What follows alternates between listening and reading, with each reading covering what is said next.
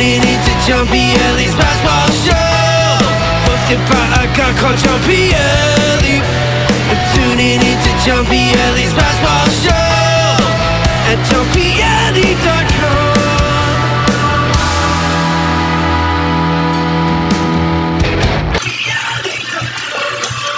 Good morning, everybody. This is another edition of the Passball Show, brought to you by JohnPLA.com, by St. Aloysius Church and School in Jackson, New Jersey, by Two Ways, One Passion Food Truck, located in Scranton, Pennsylvania. As always, a handful of stuff we're going to get into today in the world of baseball, sports, and unifying America.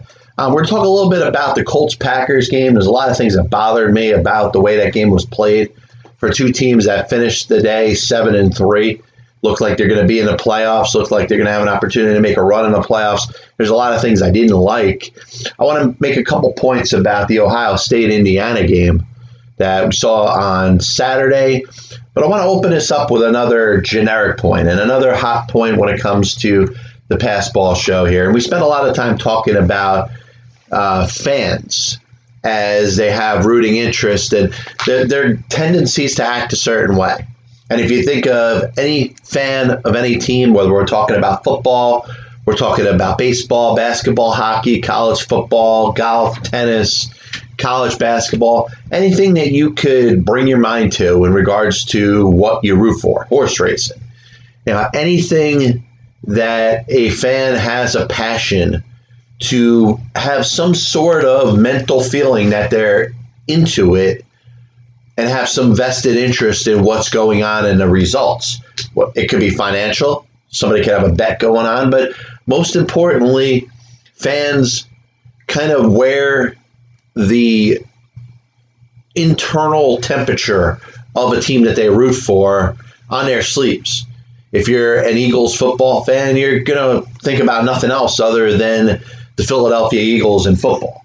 If you like the New York Knicks in basketball, that's all that you're going to think about, talk about, and your pulse at every given moment is going to be about what happens on a given day. It may not seem like much. There might not be anything in regards to the news of your favorite football, basketball, baseball, hockey team, or whatever, but you're going to find some sort of interest, and that's part of being a fan. But the other part of it is how you handle when your team loses.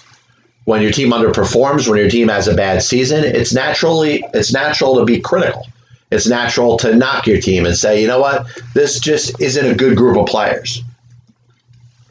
I thought they were going to be better, and they've underperformed. They haven't gotten the job done. You can be critical of the star players, maybe the ones that are getting paid the most. In football, it's about the quarterback. In basketball, it's about the star player or the scorer. In baseball, it could be that star pitcher or that power hitter. You can get on those players if they're underperforming, especially if they're being compensated to do so. You get on coaches. The coach isn't coaching them right. They're not calling the right plays. He's not putting the players in the best position to win. The general manager may not have assembled a team that is going to be good enough to win. The players. Hey, maybe it's time to trade some of the players. One thing that I can't stand, and I want to make a call out, and I felt it was necessary to bring a panegyric or make this a prolegomenal point of the show or the program this morning, is when teams decide that they want to see, players and fans decide that they want to see their players and team lose. And sorry, I screwed that up. I meant to say fans want to see their team, the players, etc., lose. So if you're a football team, if your favorite football team's losing a lot of games, you want to see them lose the rest of the games over the course of the year so they can maybe get a better draft pick. In baseball, maybe you just want to see them finish with the worst record. Now, draft picks, understandably, in the world of baseball don't have the value that they do in other sports. Now, don't ever ask, the minor league aficionados, the young minor league fans that write all about minor league and obsess themselves with prospects and draft picks and stuff like that. Don't ever tell them that because they're going to start crying. You don't want anybody to start, whining and bitching and complaining. Oh my God, how could he say that about my favorite players that are drafted in the Major League Baseball draft. The Major League Baseball draft is much weaker than that of the National Football League or the NBA. But when it comes to being a fan of a certain team, do you have the right to root for your team to lose? And this is going to come out bad. But I think that fan that says it's okay to go lose all your games should, in fact, lose their pass of being a fan of that team. That means you're not a good fan. That means you are a lousy representation of what that rest of the team's fan base is. And you can talk about it all day, about the Jets maybe wanting to go 0-16 so they could draft Trevor Lawrence out of the University of Clemson. That'd be a great opportunity for them. They get themselves a new quarterback, but a couple of years ago they just drafted, a quarterback that they were thought to be tanking for themselves. It seems like we've been through this before. It's like deja vu. It's like Groundhog Day. The Jets seem to be in a position where they're trying to get a top pick, if not the top pick, a top pick, so they can get a quarterback a couple of years back, 3 years ago.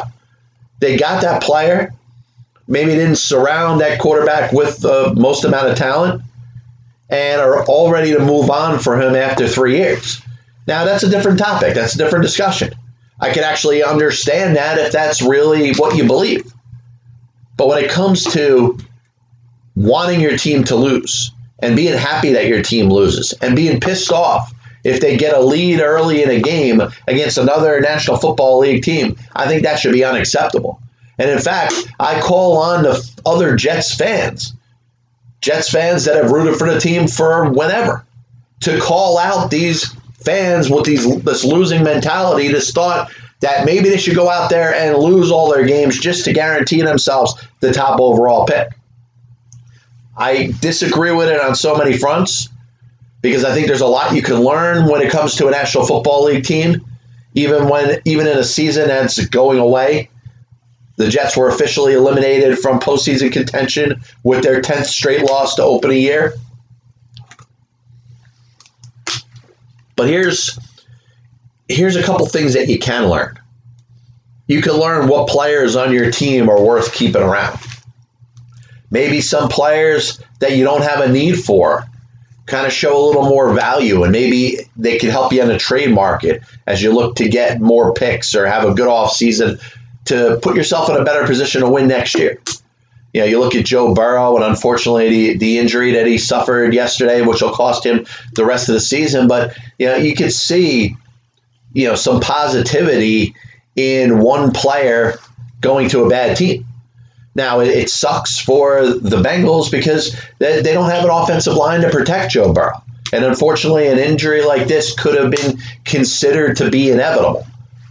But Trevor Lawrence to the Jets, all of a sudden things may turn around for the better. And what if this quarterback is every bit as good as you think he is? He goes to the Jets next year, and all of a sudden you were trying to lose all year just so you could have a winless season.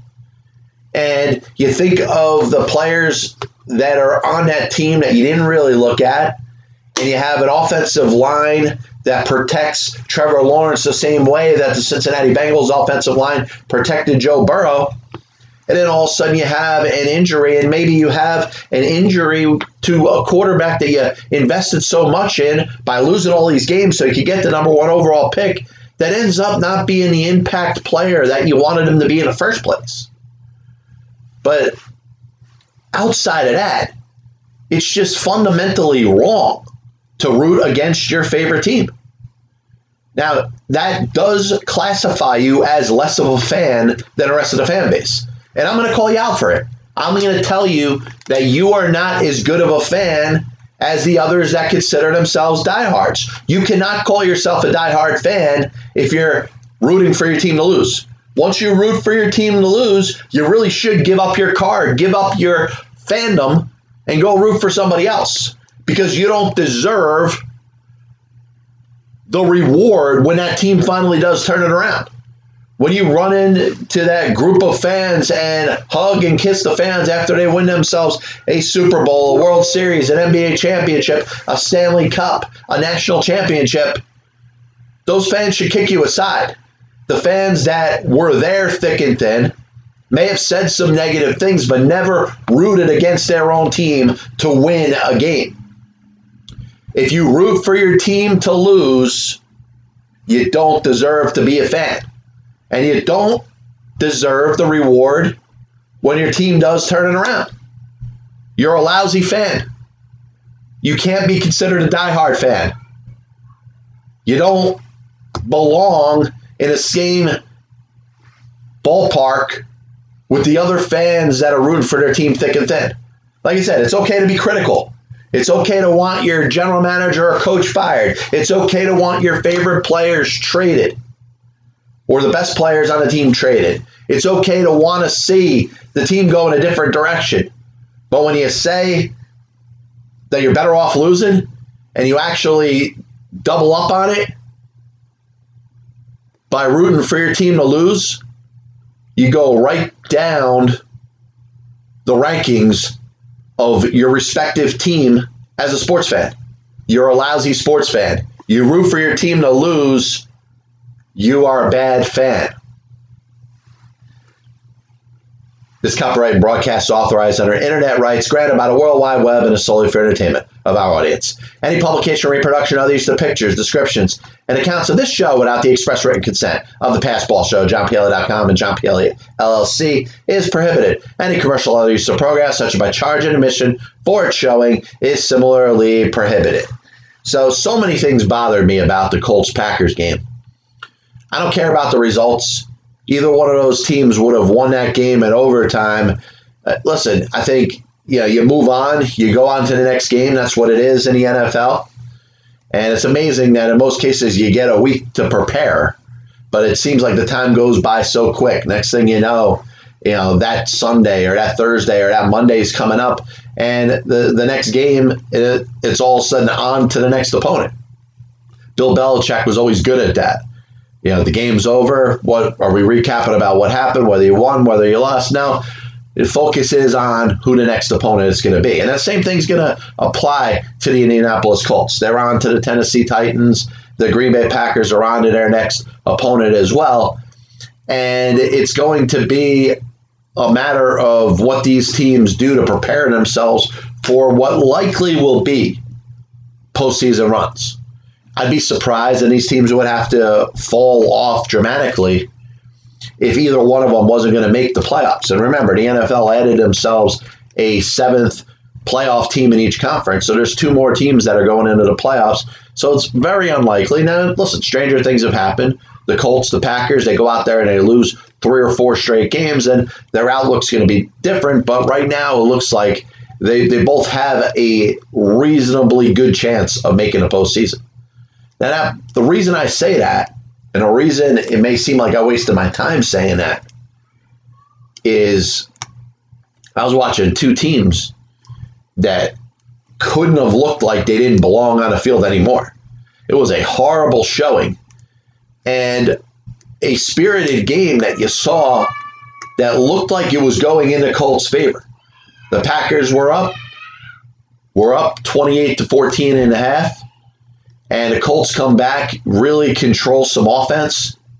They end up having a ball the majority of the third quarter going into the fourth quarter and got themselves back into the game, put themselves in a reasonable position to win. But what happens on that last drive as they're trying to hold on to the football to run the clock out?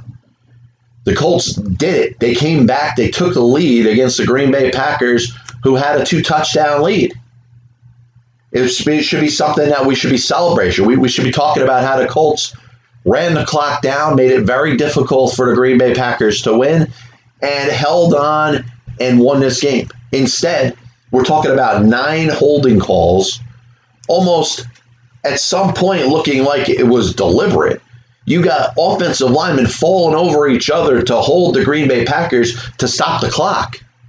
This was a horrible effort by the Indianapolis Colts on that last drive and basically took away everything good that they had done before. They did a great job coming back in the second half to take the lead and to be in a commanding position and almost be ready to unveil that victory formation. All they had to do was run a couple plays. And they go out there and they commit all these penalties, basically saving the Green Bay Packers timeouts, which was a terrible job. So you figure, all right, the Packers are going to come back and they're going to win this game. You get a minute and a half, which there's no way there should have been anywhere near a minute and a half with a timeout left for Aaron Rodgers to go down the field and lead the Packers to victory. And the Packers themselves did everything they could to not win this football game. Aaron Rodgers is moving the ball downfield. I mean, he is basically laser accurate by hitting his receivers in stride as they're moving down the field in that final minute or so. And by the way, there's basically no time going off the clock. They were in a great position to score, and they didn't. They had to settle for a field goal. And you know what? That happens. But the momentum seemed like it certainly shifted to Green Bay in this game. And they're put in a position where they win the coin toss, they get the ball, and you figure Aaron Rodgers is going to be able to just mosey the team down the field. They should get in a position to at least score a field goal. And what happens? They turn the ball over. Fumble. Indianapolis picks the ball up. They end up scoring and winning the game. This was an awfully played game. And you can talk about how big of a win it was for the Indianapolis Colts. Certainly to keep pace with the Tennessee Titans. Titans-Colts this week is going to be a huge, huge game. It's going to be a great matchup of, which we saw a couple of weeks ago when the Colts beat the Titans in Tennessee. Tennessee's looking to get a little retribution. The Colts are looking to stake their claim at the top of this division. It's going to be a fun game. But I'm not loving the Colts after I see all these holding calls and a team that is considered to be fundamentally sound, a team that is very well coached by Frank Reich, ends up laying an egg and still comes out on top, winning against the Green Bay Packers team that a lot of people have said is supposed to be the best team in the National Football Conference. There's Tampa Bay, there's New Orleans, there's Seattle, there's the Rams, the up-and-coming Arizona Cardinals, and then there's the Green Bay Packers that are still considered one of the best teams in the National Football Conference. They looked bad. And a quarterback that was playing well with receivers that couldn't hold on to the football, fumbles, 3 and outs, and inopportune times. It was a lousy performance by the Green Bay Packers. And it should be known that they were up 28-14 at the half and basically tried to give the game to the Indianapolis Colts. And the worst thing about it was the Colts really trying to give it back to the Green Bay Packers. It looked at some point watching that game that these two teams were both trying to lose. And going back to the point that I started this program talking about, if you're a fan and you want your team to lose, you should give up your pass as a fan. Well, you almost looked at two football teams that seemed like they were battling for the number 1 overall pick in the draft. They were trying to lose. They were trying to give the game to each other. In the end, one team had to win and one team had to lose. In the end, both teams are still in a great position to make the playoffs. And in the end, this whole discussion about two teams really playing their worst football and giving their least amount of effort may not mean anything as we get closer to the postseason. But I still think it needs to be mentioned that it was a terrible job by both football teams. If you're Matt LaFleur, if you're Frank Reich, you should be embarrassed of yourself. Your teams gave a lousy performance in a game that really neither team deserved to win.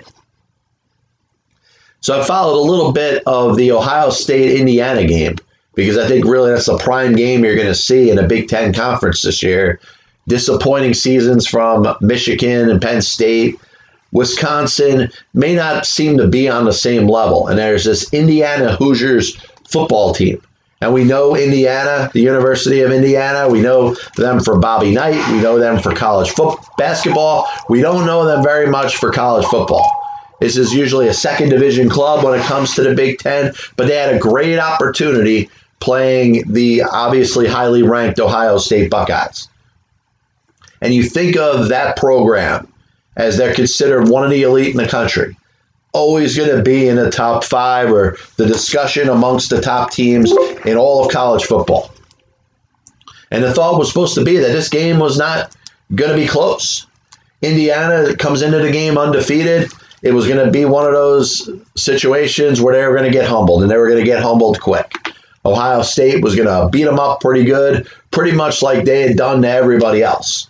Well, all of a sudden you have a back and forth, and a game that, even though Ohio State was ahead on, it ends up coming down to the wire by a great comeback by the Indiana Ball Club. And they're put in a position going down to the last drive. And there's an opportunity that they could really do some damage. And you look at what ends up happening, and I was a little frustrated because, like, I thought, and I'm one of those that root for the underdogs. I'm one of those that you could look back at it and say, yeah, you know what? Sometimes I like to see the team that is a little bit lesser in regards to tout, in regards to following, and the team that thinks it's probably a little bit to go to get to the top team. I like to see that team win. Here's my problem. You look at the last drive and an opportunity for Indiana to tie this game. They have a quarterback in Penix that has thrown for almost 500 yards and 5 touchdowns, which, by the way, you're looking at this game, Ohio State is up 28-7 at the half. Indiana, in the second half, has no issue moving the football on this defense. And you know Ohio State, they always got players that are getting drafted in the National Football League. You know, watch the draft next year, see how many players out of Ohio State come out of that squad on defense. And Indiana has no problem moving the ball up and down the field until the last drive. And you could say that Ohio State did a good job stopping Indiana when it mattered. They had a big defensive stand. But all of a sudden you saw a little bit of a difference in play calling. Some plays that seemed like they were so automatic, all of a sudden they weren't going to. There was no short pass, games. There were no high percentage completions. All of a sudden, Penix, who had done a very good job moving the ball up and down the field all day, is throwing more risky passes, and all of a sudden they don't really go anywhere. And it's unfortunate because I really thought Indiana, if they were able to tie this game, they may have been able to pull off the upset. Now, what I see in it is I gain a lot of respect for Indiana. And yes, one loss is a big deal when it comes down to the whole BCS thing, trying to put yourself in a position to maybe be one of those last 4 teams and get a chance to play for a national championship. It may not happen this year. And who knows? Maybe with bowls being canceled and coronavirus spreading as it's expected to do, you may see a bigger playoff series to take the place of some of the bowl games. I don't know. But I think Indiana earned some respect, but pretty similar to a lot of teams that weren't ready, or the underdogs that were put in a position to go slay the mighty Goliath. It just wasn't time for them yet. So I was thinking about NBA free agency against Major League Baseball free agency. We had 2 different things kind of going on at the same time, obviously because of the coronavirus and the situation that we're in right now. Very seldom do you see these 2 free agencies kind of go up against each other. And following the NBA draft, you heard me talk last week about a lot of the uncertainty that's in there. There's wild cards certainly throughout that draft because there's a lot of teams that drafted players that even they may not know so much about. And I don't think we're going to find out a lot until they're actually on a court playing games. You're going to see some diamonds in the rough that went in a late first round or the second round just because, the regular evaluation process when you're trying to judge which players are the best coming into the draft wasn't there. There was no NCAA tournament. There really was no equivalent of any combines or workouts where these players were in front of scouts to try to show who was better. The NBA is full of players that can score. Even the 11th through 15th player on any given team, if they're put an opportunity and given the ball to shoot and to drive and to have that role as a scorer, they could probably do it. The question is, who can do it the most consistently? Who can become a star when it comes to the top players on respective teams in the National Basketball Association? And you got free agency, which to this point has been a disappointment. All the headlines were on the big names, whether it was the Hardens or the Westbrooks, or what teams were going to make that run to go out there and go after the Los Angeles Lakers. And the Lakers, in my opinion, they got a lot better. And I don't see too many teams that close the gap to when it comes to the Lakers and themselves. So I'm a little bit disappointed. I don't know how the rest of the free agency / trade market's going to be. Remember, we're talking about a little bit less than 2 months away from the start of the new National Basketball Association season. But I'm looking at it, and what team in your mind, and you can tell me, maybe I'm wrong. Not too many teams got so much better when it came to the NBA in free agency. There was a lot of money that was spent. Gordon Hayward got a lot of money.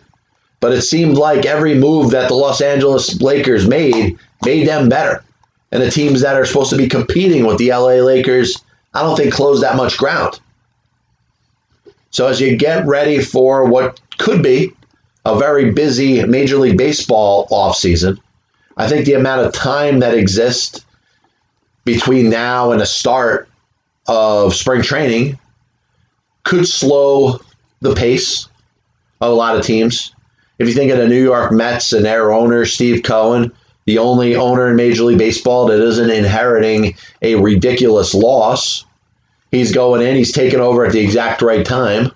But you've also heard the Los Angeles Angels and the St. Louis Cardinals make claims that they're going to be aggressive this year. Some teams you expect to not be. The Cubs have been pretty vocal about their interest in slashing payroll. The Phillies may not have that ability to go out there and spend, and I quote the owner when I say this, stupid money. And a lot of teams are kind of looking at that bottom line with the fans not being able to appear in the stands this year and the millions and millions of dollars of losses. So I'm thinking of a couple things. JT Realmuto wants to return to the Philadelphia Phillies. I'm sure the Phillies would like to bring him back. Now, JT Realmuto probably isn't going to pass up money in years to stay in Philadelphia. What does that mean to the New York Mets? What does that mean to the New York Yankees? Both teams can go out there and probably give Realmuto a contract worthy of going of his desire to want to stay in Philadelphia, to make him want to go to New York. But when I think of the Yankees, there's a couple things that I wanted to get into. I was thinking of Gary Sanchez and their catching situation. I think it would be more beneficial for the Yankees not to sign Realmuto, not to sign Yadier Molina, who I think would be a mistake if he signed with any other team than the St. Louis Cardinals. I think you're getting a watered-down product, a player that has sentimental value in the city of St. Louis that is not going to be matched in any other city. And the fact that you're looking at a player that isn't what he was in his prime, isn't as great of a defensive catcher as he used to be. And from an offensive standpoint, I always thought was really no better than a 6th or 7th hitter in the Cardinals lineup. So what should the Yankees do? Should they pay the money for Realmuto? I think they'd be better off bringing DJ LeMahieu back. I think they'd be better off making a significant move or two when it comes to upgrading the rotation. But I think maybe they'd be in a better position to take advantage of the Chicago Cubs' interest in moving players and cutting payroll. And I wouldn't be surprised if the New York Yankees swung a deal for Chicago Cubs catcher Wilson Contreras. And maybe you throw Kyle Schwarber in there to allow the Cubs to shed some money. Now, the Yankees will have to give up something. It's not going to be free. It's not going to be a salary dump from the Chicago Cubs. Yes, they're good. The Cubs will be happy to not have to pay those players money and be able to go to their retool in a way that they want to. But you figure you get a couple of good prospects if you're the Cubs in this trade. Maybe a total of 4 players, maybe 2 top 20 guys in the Yankees farm system, maybe one pretty good one and one decent one, and then 2 other players. The Yankees take on the salary, and all of a sudden they have a catcher in Wilson Contreras that is marketably better than Gary Sanchez. You add Kyle Schwarber and his left-handed bat in the lineup to play left field. Maybe you play Stanton in left field, maybe a DH Schwarber. But it all leads to what eventually will be the departure of their starting catcher, and that's Gary Sanchez. And, Yankee fans kind of make it look like, or baseball analysts for that matter, kind of make it look like there's nothing for Gary Sanchez to do. Why would there be a market for Gary Sanchez? Well, if your take is that Gary Sanchez's career as a catcher is likely over, why would a team not want to bring this guy in to be their full-time DH? There's a series of teams that could use a full-time DH. If the only thought of Gary Sanchez is to catch and he can't catch, what about the thought of rebuilding him as a hitter? Now, he had a down year. He certainly didn't hit anywhere close to 200. The one thing that was supposed to carry Gary Sanchez was his ability to hit the baseball and his ability to hit home runs. Now, a team would have to believe enough that this guy could go out there and play in 140 games as a designated hitter, and maybe if he's not worrying about catching, he could go out there and hit 40 home runs. That's worth something. It's not worth top prospects. So if you're the Yankees thinking that you're going to cash in on Gary Sanchez, I don't think that's going to happen. But to maybe get a couple young players if you're the Yankees and move on from Sanchez, get your catcher in Wilson Contreras, I think that's something that's worth thinking about. A little bit of a recap of the show today, and as always, I want to thank everybody for tuning in. This is the Pass Ball Show, brought to you by JohnPielli.com, by St. Aloysius Church and School in Jackson, New Jersey, by Two Ways, One Passion Food Truck located in Scranton, Pennsylvania. We're talking about fandom. It's okay to be critical. It's okay to want to see your coach or general manager of your favorite team fired. It's okay to want to see the top players on your favorite team traded. It's okay to want to see your team make a move. Let's say you're an Eagles fan and you want to see Carson Wentz not play anymore or be on the bench. It's okay to feel that way. But when you take it a step further and you start to root for your team to lose, it's an insult to everybody else that's a fan of that same team. You're not on the level of the diehard fans when you start rooting for your team to lose. You should admit that you're a lesser version of the fan of what you consider your favorite sports team. It's a lousy job to do that. It's counterproductive. There's ways that you could go through a rebuild and not root for your favorite team to lose. You root for development. You root for the foresight in being able to see what players are worth keeping around, what players you're probably going to move on from, maybe what players could be traded to get you some value back. That's all things you can bring up if you're a fan of a losing team. But when you go and you start to try to lose or want to see your team lose, you lose that right to celebrate with the rest of the fans that didn't do that. Spoke a little bit about, speaking of losing efforts, it seemed like the Colts and Packers were both trying to lose the same game. And it's amazing to see 2 7-3 teams, 2 teams that should have no problem getting into the playoffs when it comes to the National Football League, both trying to do everything they can to lose the same game. Spoke a little bit about Indiana, kind of their coming out party. Down 28-7 at the half against Ohio State. They made that a game. All of a sudden, from an offensive standpoint, kind of went to a different style in the last drive, which cost them a chance to maybe tie up that football game. And I think if they tied it up, they may have had a very good chance to win. I would go 60-40 that Indiana would have won that game if they had tied it up going in on that last drive. Talked a little bit about the NBA free agency, which has been a little bit disappointing at this point. We're only a couple days in. Maybe there'll be some trades. Maybe you'll see some organizations make better efforts to try to catch the NBA champion Los Angeles Lakers. A little bit about baseball. I think the Yankees should focus on Wilson Contreras. I think that would be a very good trade for them. Trade partners, the Chicago Cubs trying to get rid of some money. Throw Kyle Schwarber in there. I think it's a good deal for the Yankees. You don't have to worry about Yadier Molina being a waste of time. You don't have to worry about Gary Sanchez anymore because, by the way, if you market Gary Sanchez as a designated hitter, you could probably find a team that's willing to run him out there for 140 games as their primary DH. And Major League Baseball, are you going to rule on whether we're going to have a DH in the National League this year? I mean, it's getting pretty close. Teams are trying to think about how they're going to go about their offseason. You want to tell the National League teams if they can have a designated hitter or not? Is that too much to ask for? As always, I want to thank everybody for tuning in. We'll be back with you. I think we're going to do a Thanksgiving show. And as always, a big thank you for everybody that tunes into the program, whether it's through YouTube, whether it's through iTunes, Spotify, Amazon Music, SoundCloud. I thank everybody. I appreciate everybody that takes the time to listen and watch. We'll be back with you, like I said, Thursday. We'll do a Thanksgiving show. Until then, God bless you. And as always, I'll see you on the other side.